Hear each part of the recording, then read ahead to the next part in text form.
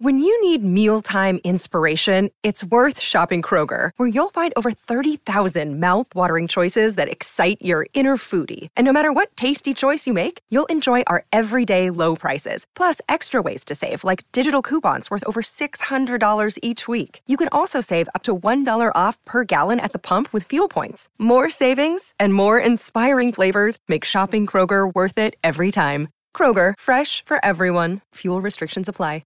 Another day is here, and you're ready for it. What to wear? Check. Breakfast, lunch, and dinner? Check. Planning for what's next and how to save for it? That's where Bank of America can help. For your financial to-dos, Bank of America has experts ready to help get you closer to your goals. Get started at one of our local financial centers or 24/7 in our mobile banking app. Find a location near you at bankofamerica.com/talktous. What would you like the power to do?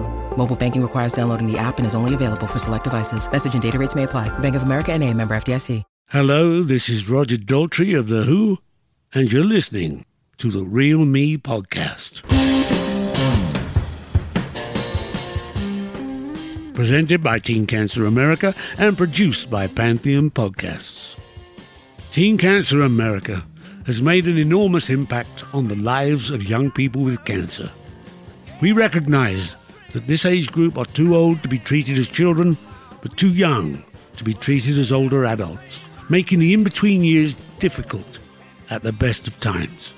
For 31 years, Pete Townsend and I have supported the Teenage Cancer Trust in the UK, seeing the benefits that our specialist zones and programs delivered for young people in hospitals made us determined to bring this idea across the pond to form Teen Cancer America. What you are about to hear are the authentic stories on how music can help teens and young adults process their experience as they fight this deadly disease. We support them by giving them the opportunity to work with professional musicians to develop an original song, from concept to fully produced recording. Join us as we hear their personal stories and reveal their real selves through the power of music. This is The Real Me.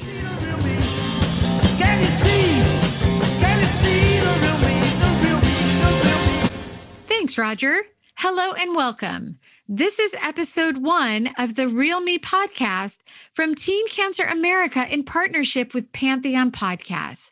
I am your host, Erin Alden. Let me first introduce myself.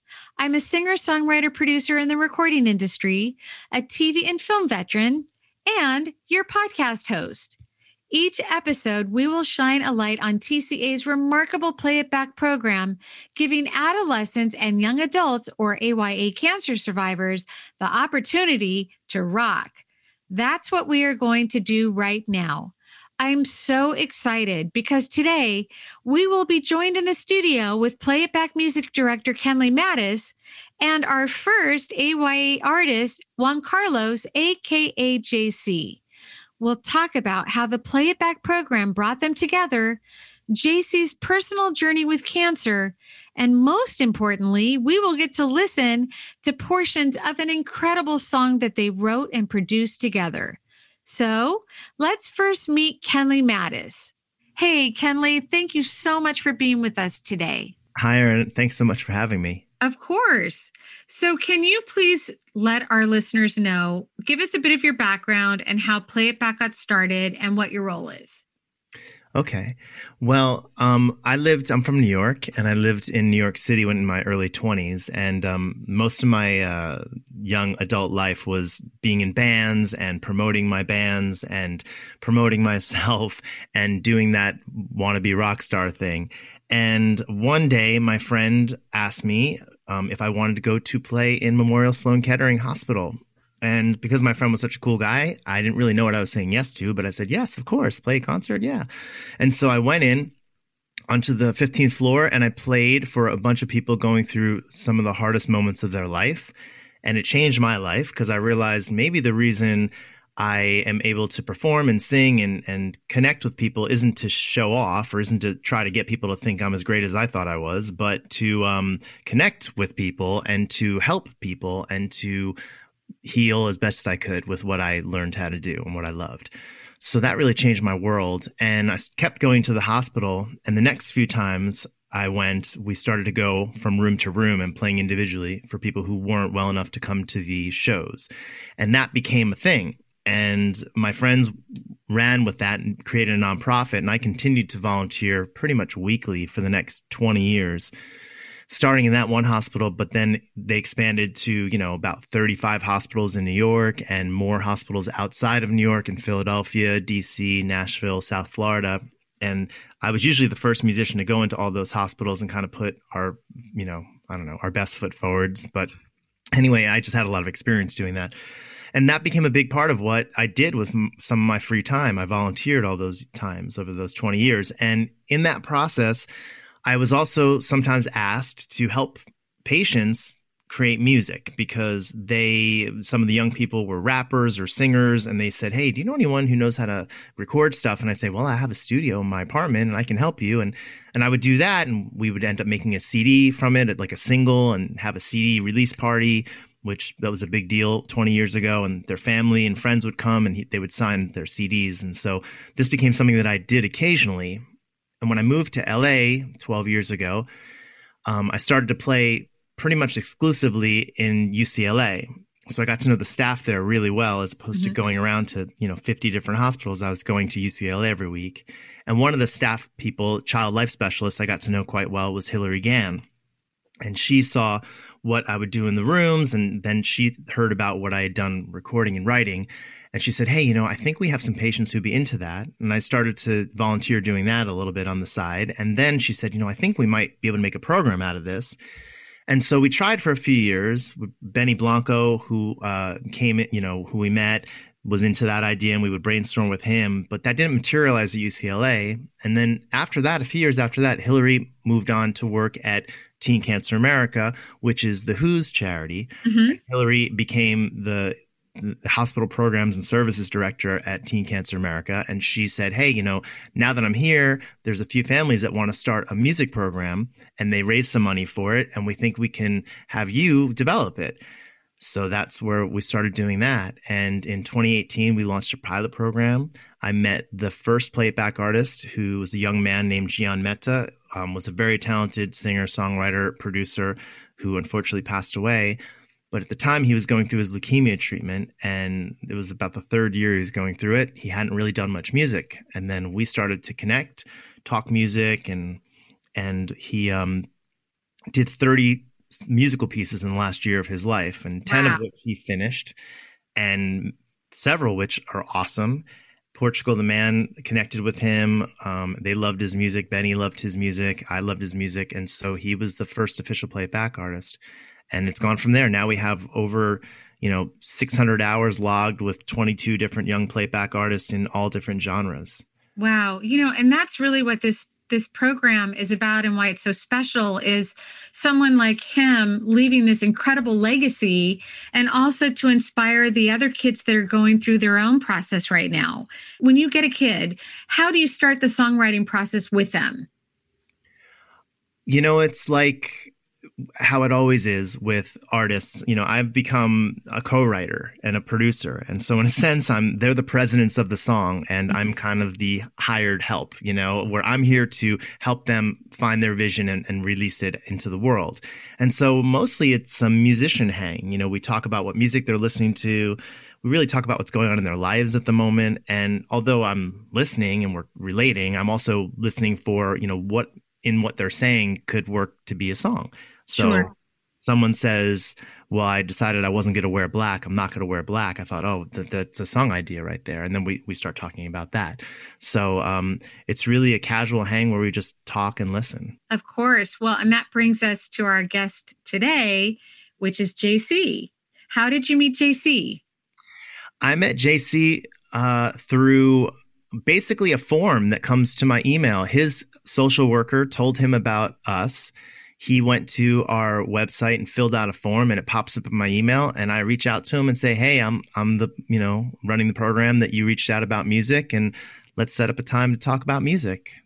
Awesome. Well, how about we meet JC right now? Hey, JC. Hi. I wanted to start off by asking, how old are you now? And how old were you when you were first diagnosed with cancer? I am 18 right now, and I usually don't even think about it, but I was 15. I feel like it was just a week ago. What type of cancer do you have? I was diagnosed with ALL leukemia. And how long were you in treatment for? Well, I'm still in treatment right now. So Okay. it'll be, I think, 3 years, but I'm almost done, thankfully. Would you mind sharing your story with us? Tell us a little bit about what happened, how you were first diagnosed, how your family handled the news. Yeah. So basically what happened was around a month before I had gotten diagnosed, one random day out of completely nothing, I woke up and felt this really strange, piercing pain in my chest when I would breathe in every time I took a breath. And I had gone to the ER, and it was basically not taken very seriously. I was given some pills to help with it. It kind of got better, but that was the kickoff point for a lot of symptoms to show up. Eventually, I suddenly, little by little, started getting more of the typical symptoms with bone pain and lack of strength and energy. My friends would even call me the grandpa, because I would bend over to grab my backpack with a lot of struggle and all that.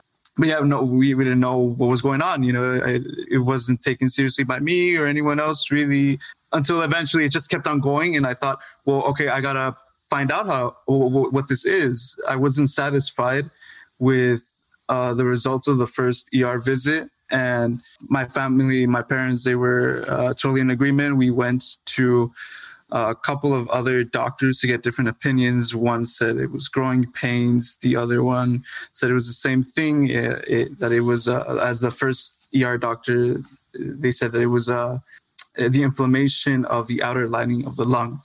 And so it was just kind of left at, a lot of uncertainty. And then eventually I got a blood test done at the last ER that I visited. And then eventually I got called one day to go with my dad, and the specialist told me that we think it's lymphoma or leukemia. And me, in my complete ignorance, I did not have any idea that lymphoma was basically nearly the same level of bad. Mm-hmm. I thought, oh my God, please let it be lymphoma. Please let it be lymphoma. No. Everything will be okay. I didn't know. I literally didn't know. And in a kind of way, it was kind of good that I didn't know, because nothing was confirmed yet. The thing is that I knew what leukemia was, and I was still pretty worried. And then around a week later, what had happened was, in general, in high school, I was always really dedicated to music. And at that time, I was in the marching band, and we were going to have this home show performance the day of that I got diagnosed. And basically, I was in mid-rehearsal, and then out of nowhere, my mom and dad, they come, and the senior at the time who was in charge of us comes up to me and tells me, "Your parents are here. They're saying that you need to go to the hospital." I already knew that was bad news. And so what happened was, it was a really bittersweet moment. It was kind of like a movie scene where it was out in the field, and I walk out to a hallway, an outdoor hallway, and there's the sun setting, and I see my parents there, and we don't even say any word. We just quickly hug each other, and I have tears, silent tears streaming down my cheeks, them too. And it's we didn't have to say any words, because we knew that there was going to be a lot of difficulty from now on, but that we were going to be together through it all. So I went, and I spent that night being told that, it's most likely leukemia. This is what we're going to have to do. We're going to have to implant this portacath in your body. You're going to have to, for legal reasons, we have to tell you every single possible side effect and all these drugs that we're going to fill you with. It was too much. but there was some kind of a calmness, at least, knowing that I wasn't alone. I had my family, and I had so many friends that had visited me that day. And at the time, my relationship with my dad was getting a lot more distant because me being heavily involved in school and him working. And the 2 weeks that I was sick in the beginning, when I first got diagnosed, was like, that was the first good thing that came out of it, where he was the one who stayed there with me and helped me go through this initial suffering with everything. So like, I'm still going through my treatment right now, but he was there and laid the foundation. He was my rock in that time, and it helped me to really, really love him and appreciate him in a totally new level. And that's just the beginning of so many good things amidst the bad. God, that is just such a scary situation. Here you are living through it. And I mean, thankfully you had your family with you. Yeah. And I think that, what people don't realize about the cancer population is when young people like JC get put into the hospital for their treatment, JC was 15, right? So you were in the pediatrics at the time, right? The average age of pediatric cancer patients is 5 years old. So like the idea that JC actually met somebody his age, it would be like kind of not a miracle, but it'd be not that likely. Maybe there was, very unlikely, So, and there are 70,000 young people who are diagnosed with cancer every year, between the ages of 18 and 39. That's the AYA, age group. And then like some of the older, we call them play it back artists, some of the older play it back artists that are in the program, maybe they got into the hospital and they were 18 and they were on the adult ward, and everyone there, the average age for someone who's an adult who has cancer is 60. Right. So it's like they're in between. And the other thing is, if you think about it, I used to volunteer a lot at pediatric wards, and everyone wants to give pediatric wards, toys and come and visit. The sparkles. Right. But, to be honest, even when I was playing in hospitals, like 15-year-old boys are a hard population. You know what I mean? Like, what am I going to play with my acoustic guitar to 15-year-old boys? Like, I'm not going to be able to. At the time, it was like, I've been doing it for 20 years. So early on, it was like heavy metal, like rap rock. Like, what I can't do that in the hospital, or then it's like rap. And I love all that music. But like, you also think about content. So it's the teenage population and the young adult population is a tricky population, and they're underserved. And I think that's another reason why, people love this program so much, because when you're a teenager, that's like the height of when you're discovering music. One of the coolest parts about this for me as a musician is like, I get all these young people who are heart and soul into music. I'm a dad, I have other things that I have to do. So I'm not always listening to always the newest stuff out, but they're always schooling me on what's going on. JC shows me bedroom pop, which is like an indie sort of genre. And then, someone else shows me like, a trap artist who I never would have found. So for instance, everyone's into different music. And we always sort of follow that road of like, well, here's kind of like how that's made. And like, and let's talk about where that came from. And then we write, with those things in mind. Sure. Yeah. So let me back you up just a little bit so we can really dive deep into this program. Yeah. How did you and JC get together? As far as how we actually met, Teen Cancer America has a lot of contacts all over the country, because they build rooms, they build facilities and hospitals specifically for teen and young adult cancer patients. So now they don't have to go to the little kids playroom. They can go to the teen room, and they have things that are for teens there. Obviously they have video games and stuff, but a lot of other things that are more focused on that age group. So that's what Teen Cancer America, that's their main focus.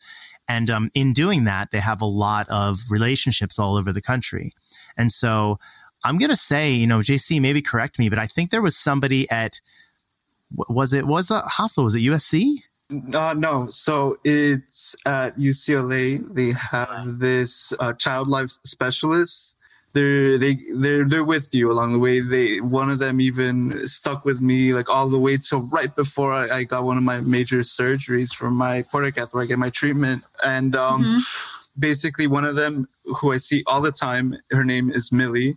And she is fantastic. She is like a ray of sunshine in the midst of the clouds. And she already knew that I was deep into music in high school and all that, and I was planning on going into more professional and college route with music. And she told me, okay, knowing with what your interest is and everything, I know about this program with this great producer, and I know that I think you would love this. I mean, I thought I should let you know, and I thought, this is amazing. This is awesome. She talked to me a little bit about it, and it was hard to establish a moment in the beginning, time-wise. I don't even remember why, but eventually we were able to, outside of emails, to finally connect through phone and establish eventually our first time meeting together in person at his home studio.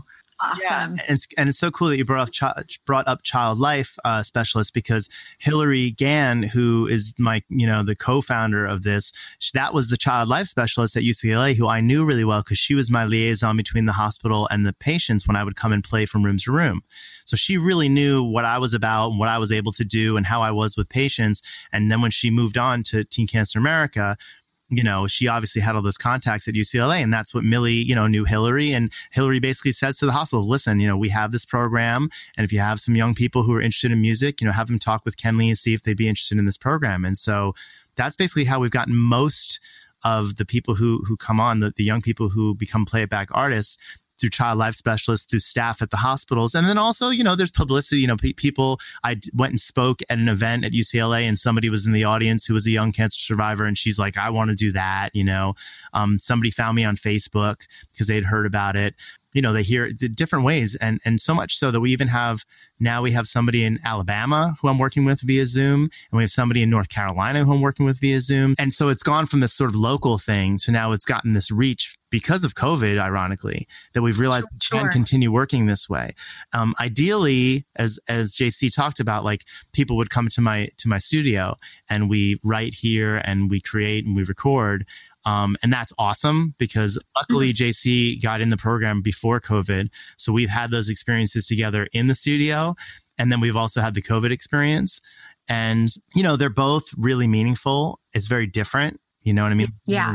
Yeah, of course. But and there's more on that. But essentially, we have a network, through Teen Cancer America, through my experience in hospitals, of people who can reach out to young people and say, hey, listen, if you love music, I know this program called Play It Back. And I've before COVID, I would go into the hospital with my laptop and write and record in the hospital too. If somebody wasn't well enough, we have several artists who I met while they were getting chemo. Right. And one thing I do want to interject and make sure that people know is you don't have to be a musician by any stretch of the imagination. If you like music or you love music or you have these thoughts that you want to get out, this is really the program for you, and that's something I want to kind of touch on now is what is the songwriting process for someone like JC or either in your studio or outside of the studio? How does the process start? Yeah, that's a good question. I mean, ultimately, it's a musician hang, right? It's like we talk about,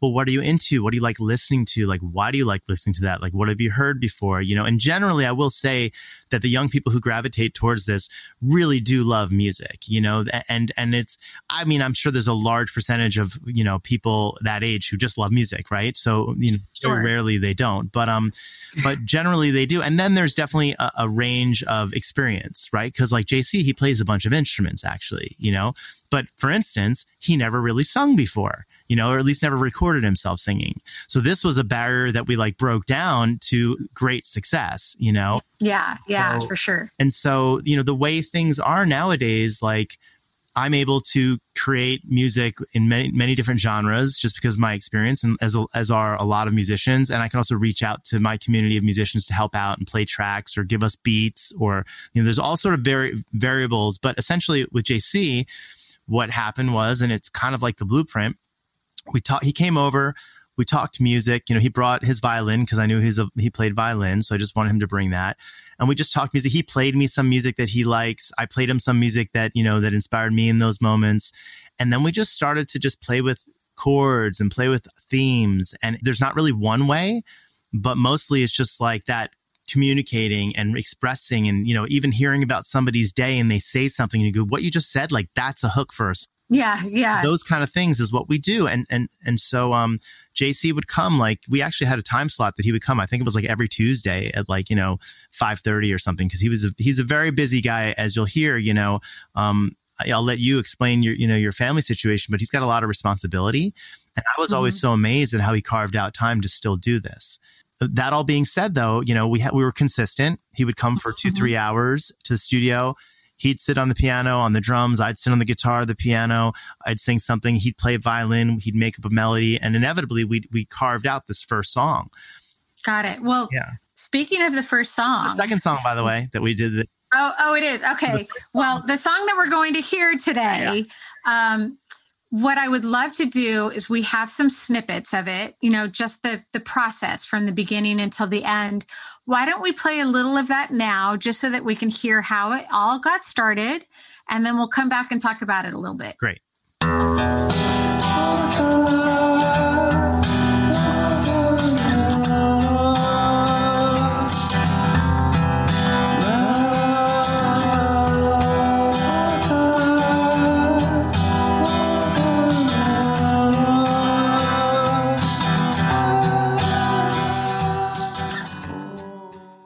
That's the start of a really great take. How did you feel? You guys, you know, started the process and then you went home, and were you thinking, oh my God, I don't know if I can do this? What, you know, were you nervous? What were your thoughts afterwards? You know, this was the second song. This was after COVID started. I'm not going to tell JC's story because this is about him, and the theme of this song and the lyrics and all this is really beautiful, you know, but we were having a conversation about his family, and I'm going to let him continue, but I just want to say that this was all done remotely.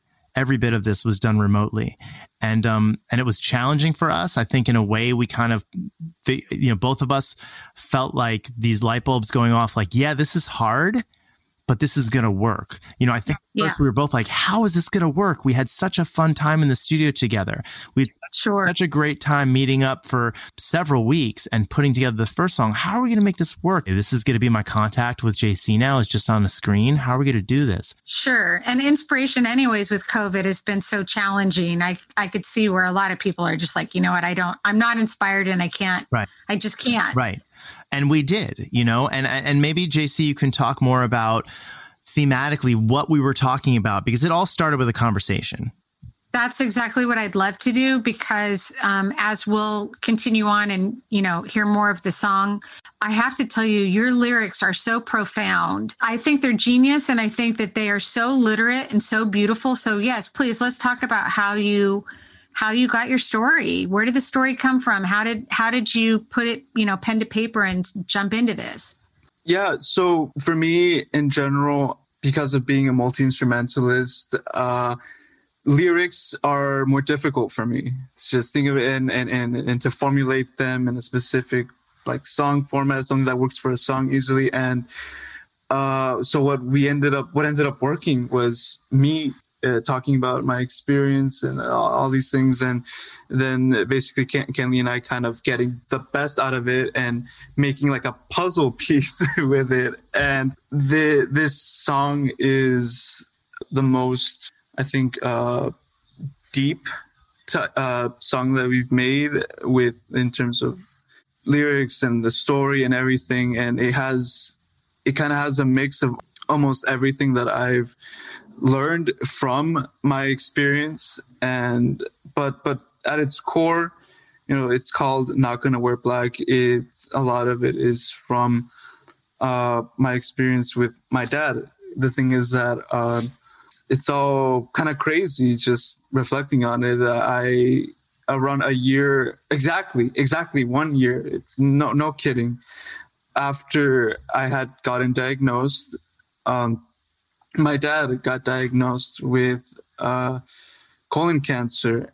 And so it was literally right on the dot on that date, and everything changed again for our family. And for me, it was especially big because I no longer was the sick one. I was sick, but I got better, thankfully, in time when that happened. And I switched roles. I was put into a different set of shoes. Now I was the one looking, the one watching it happen, which is another form of suffering that I hadn't known. That it was my mom and dad with me, and now it was kind of my turn to go into that and experience that. And it brought with it a lot of difficulty.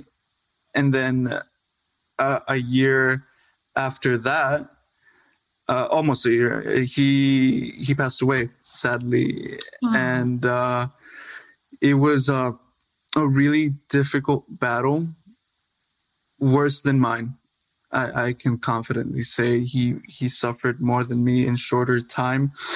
And in the when it was his funeral, what my family and I had decided to do was to not wear black and to get out of that the conventional thing here where, you know, everyone wears black and everything that you see in the movies and all. And because with wearing something colorful, it something that wasn't just stone cold black, it would help us, you know, with our physical appearance, and it would give us an extra help to not sink into that darkness and that sadness and the depression. It was, of course we were sad, but if we wanted to do our best to not let it sink us in more.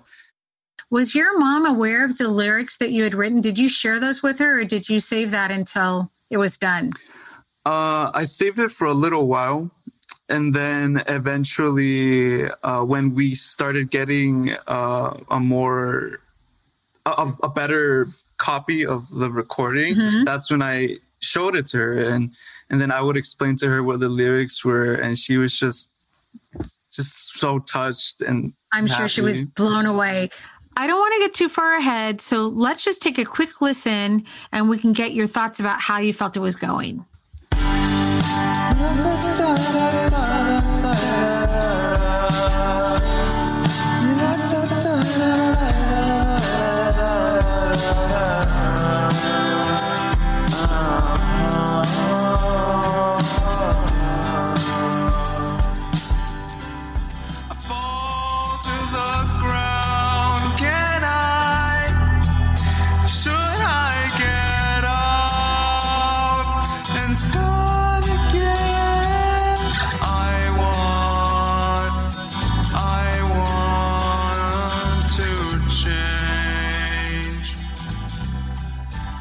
So tell me, how did you had the idea, you had the lyrics, you had the melody, you know, then you got to take it to the bridge. How were you during this process? Did you feel from the beginning like this is all going smoothly and it's better than I thought it would be?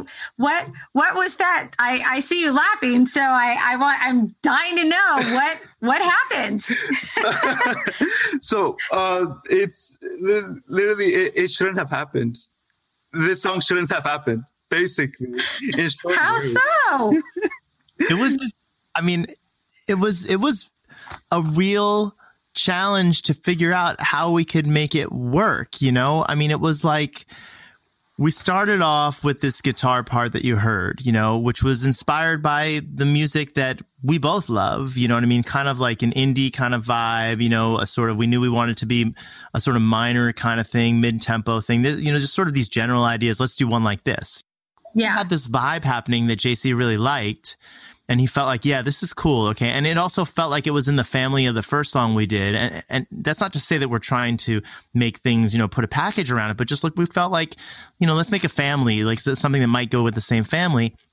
So anyway, so we couldn't really do the jamming and the sort of improvisation that we did because JC loves to improvise and to just, you know, riff on the violin. And so I said, hey, listen, you know, actually, so Benny Blanco, who's a friend of the program, he's a really great guy and an amazing producer. Incredible producer. He's got hits, you know, like forever. And Benny and I have known each other for, you know, 8 years now. And he was one of the people who we brainstormed about to like, you know, can we make this work? And he got involved with some of the early survivors with me.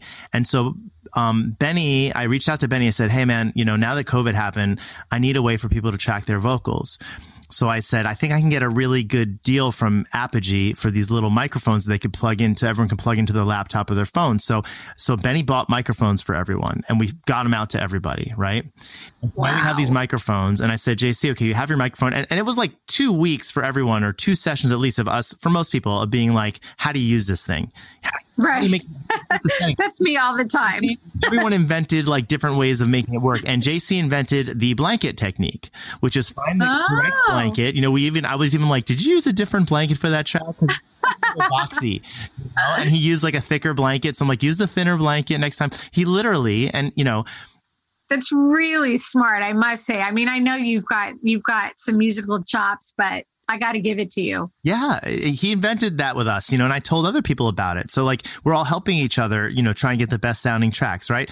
So I said, listen, just improvise over this track, you know? And so next time we met up, he had like, you know, 3 or 4, just like from start to finish, just like melody things. Some lyrics were trying to poke through. And then we just sat there on Zoom and I would listen down and be like, that's really cool. And we'd watch on Logic and I say, see that section? What do you think of that? Yeah, that's cool. Okay, we'll move that here, move that here, move that here. Till we came up with this melody, you know?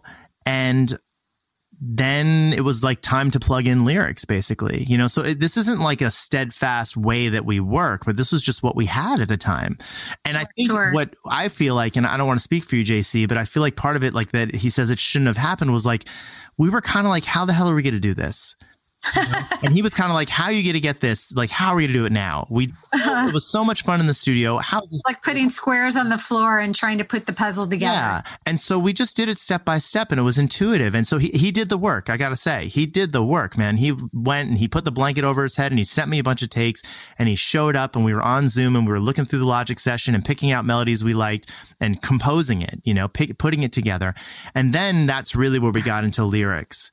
You know, so I think that, you know, that was, and then just, it was a long conversation. And he said, you know, with the lyrics, he said, you know, we decided we weren't going to wear black. And I said, yeah, man, that's it. Like, that's it. Yeah. We're not going to wear black. And I like to tell people, you know, we try to write songs for the most part, not always, but for the most part that, you know, can pertain to more than just one situation. Right? There's this assumption that goes with this program. It's like, oh, so you guys write songs about cancer. It's like, no, dude, everything's about cancer and everything's about death and everything's about dancing. Absolutely. It's a very valid point. You know, and so that's what we infuse into our songs is we distill it down to our experiences, but we also are aware that we're reaching out to humanity and we want to connect with people through music and through lyrics. Sure. Well, obviously that's the beauty of the program. And certainly I think what you have provided to, you know, all of the people that have participated in the program is what I always like to call a safe environment to make a lot of mistakes. Yes. You know, you've got something great when you can make a lot of mistakes and then you pick up and you know, work out those pieces. And, you know, it's very apparent in this particular song and just in general. So I want to tell you, yeah, you guys really picked up the piece as well.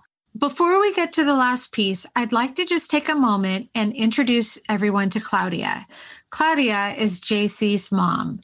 She's here today to tell her story about how she dealt with the news, first of all, that you got sick, and then your father becoming ill, but what she thinks about and thought about the program when you first started and what she's seen as far as the outcome as to where you are now. So let me introduce you to Claudia. Hi, Claudia. Hi, Erin. Hi, it's so nice to meet you. And I'm so happy that we can be together to talk. Gracias. Yo también.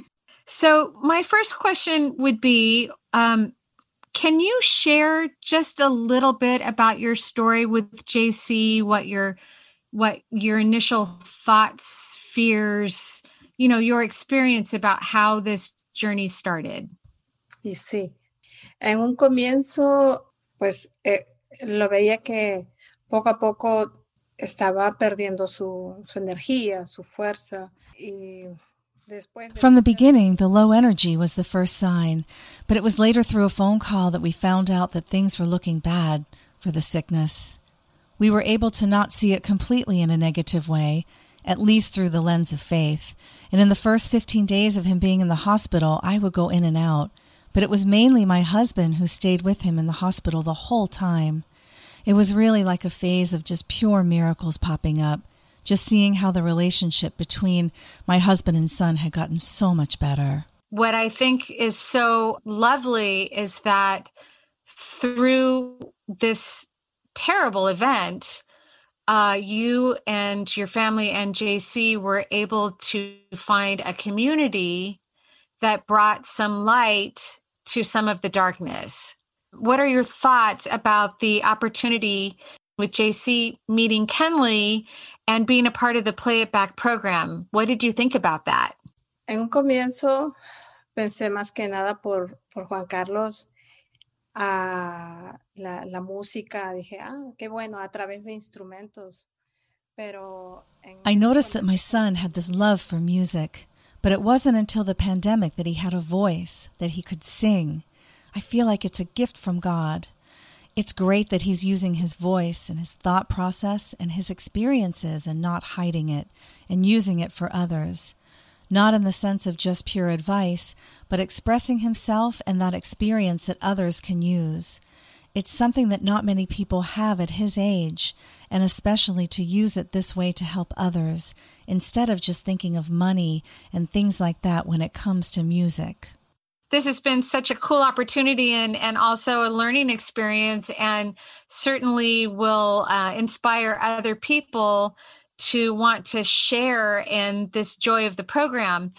What I also think is quite remarkable for your mom, Claudia, is that you ended up being such an intricate part of the song because it's your words that created this beautiful masterpiece.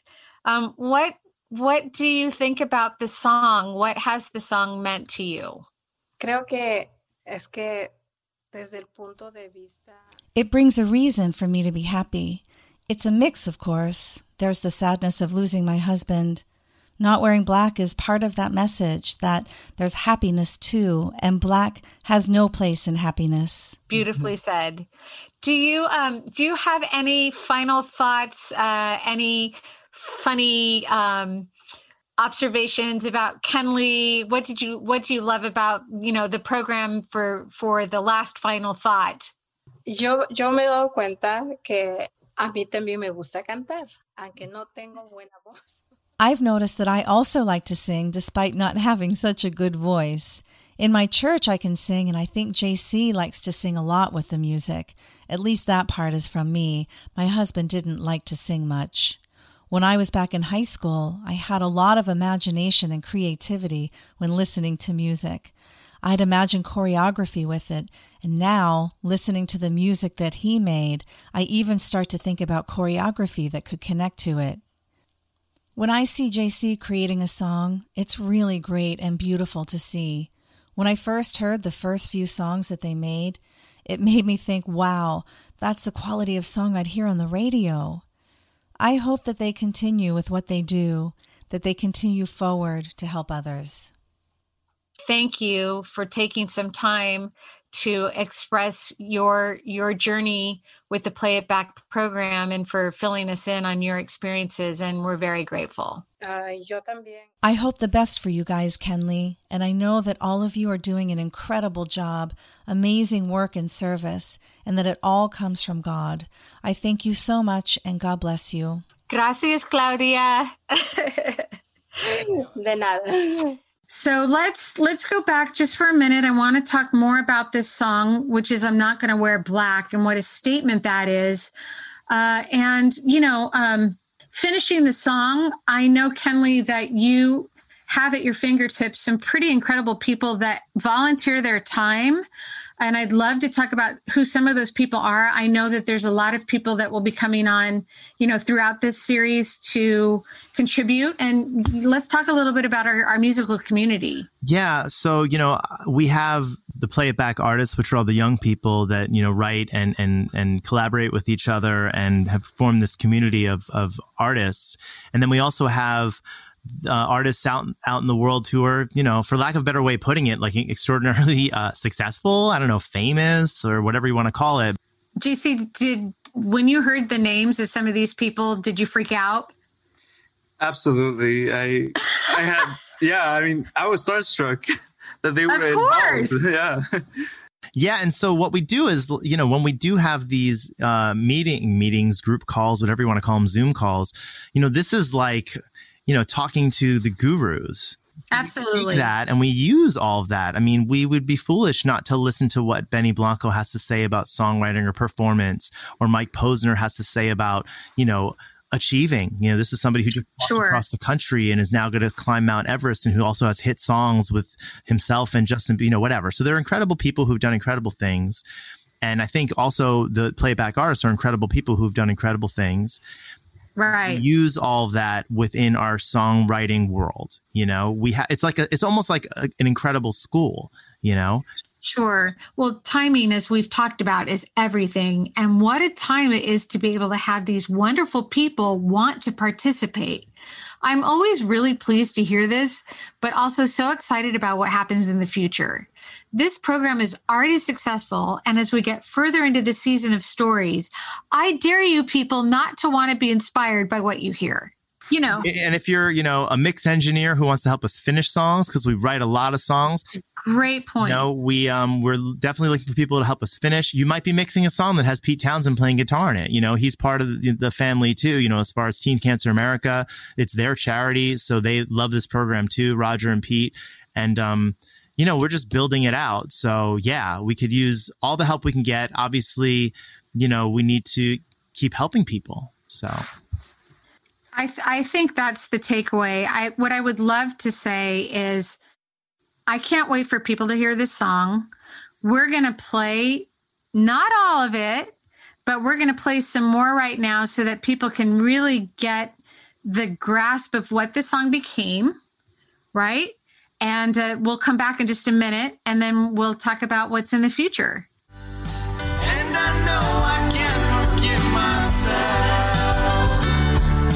And I can't forgive everyone else.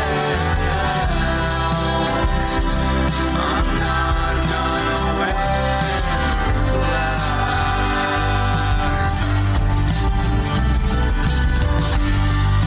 Yeah, the past, it stays where it stays. Even after all of these days, I'm not gonna wear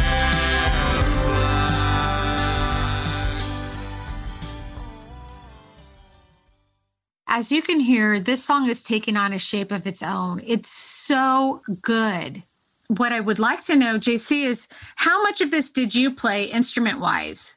Not too much, but mainly the little violin solo. That was me. I wanted to incorporate some part of it. Yeah, I mean, the really crazy thing is that despite all of this happening with distance and in the midst of this pandemic, it was a huge collaboration effort. Like, it was mainly that. This was not just me and Kenley.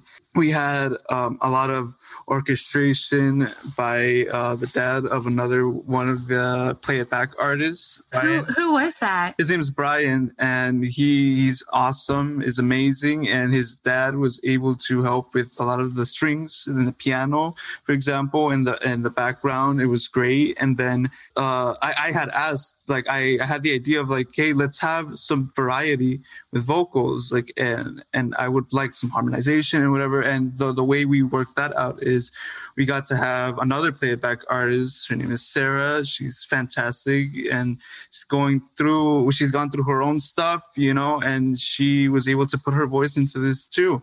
And then I have a friend. His name is Miles. I love him as a brother. We've been friends for a very long time, and he was there with me when my dad died. And knowing that he sings too, I told him, dude, do you want to help me with this? And it all worked out incredibly, just beautifully, really. It really is a big collage of effort from all sorts of different directions. Yeah. Sure. Well, obviously through darkness, you really found your community. Definitely.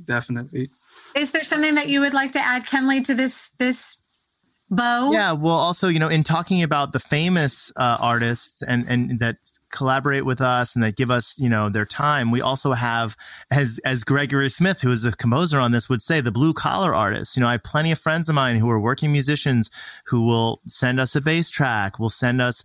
Gregory is a composer and a very successful one, but he's under the radar, because that's what he's been. But he raised 3 boys being a composer. And he took his time to play on our track. I sent him the tracks and he orchestrated the strings, like JC said, and he played piano. So, so that's the kind of thing we reach out to the community too, to musicians. Yeah, it's so much bigger than all of us. I think that's what JC and I talk about and realize. And I think that's kind of so exciting about it. That's definitely one of my last questions to you, JC, is how has this program changed your life, spiritually, emotionally? A lot, by a lot.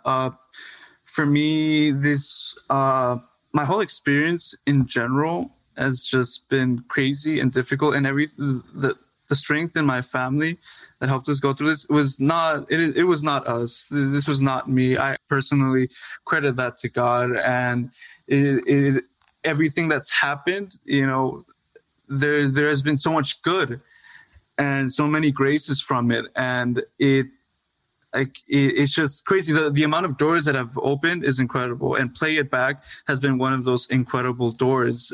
I was already planning on going to college for music, but with high school, I had only experience with like a classical performance type of lens and perspective. And so the whole thing with the behind the scenes work and the production and all that, I did not know anything about that. And you got an incredible education just by doing it. Absolutely. This was a huge learning curve and a huge learning opportunity, and it just to really allow me to get my voice out too and express myself. Yeah, we're working on another song together right now, and hopefully I want to make as much music with Kenley as possible. Yeah, hopefully there can be more, and that's just part of how much this program is growing and expanding.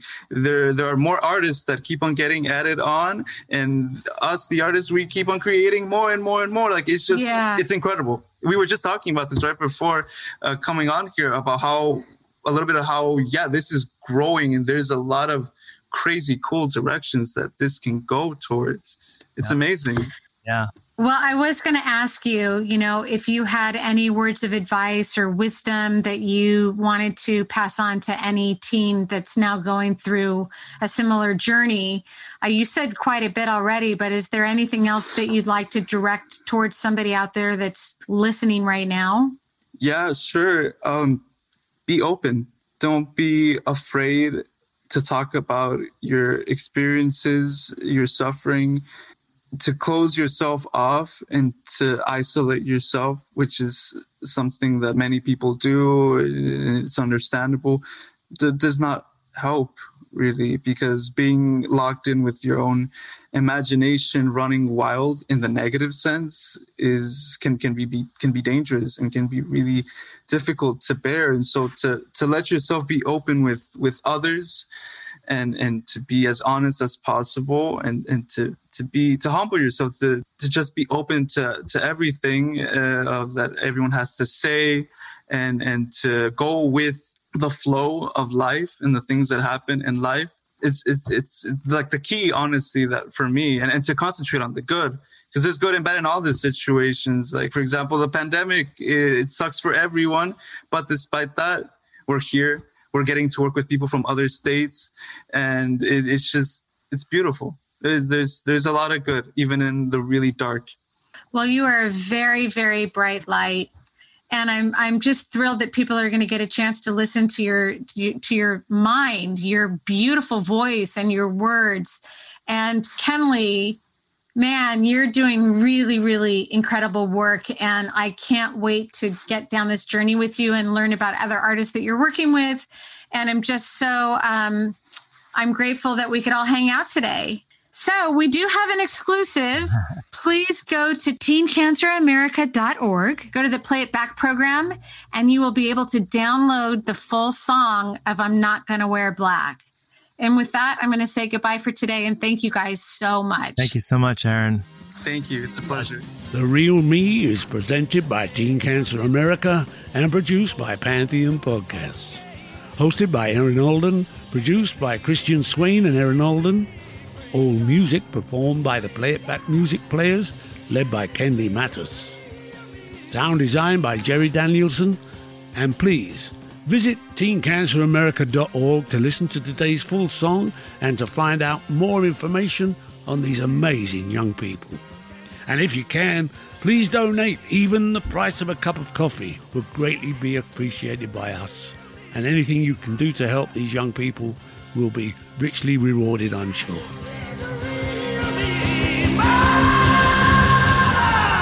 Can you see the real me?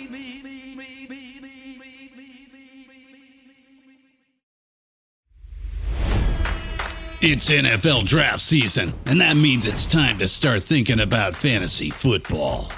FantasyPoints.com features industry-leading experts and prognosticators using proprietary hand-charted data to help you score more fantasy points. FantasyPoints.com is the place to go for whatever kind of fantasy football you play. Whether you play fantasy football, daily fantasy sports, or do a little bit of everything, Fantasy Points has the meticulously researched content to guide you to victory. And why wait for the fall? Fantasy Points also covers the new spring football league, the UFL. Join the guru, John Hansen, Scott Barrett, Joe Dolan, and other massive names in the fantasy football universe with an exclusive offer. Use code Pantheon for 15% off any Fantasy Points package, including the all-in package, with access to every article, tool, and data nugget that Fantasy Points has to offer. That's FantasyPoints.com and code Pantheon for 15% off at Fantasy Points. FantasyPoints.com, code Pantheon. Score more fantasy points.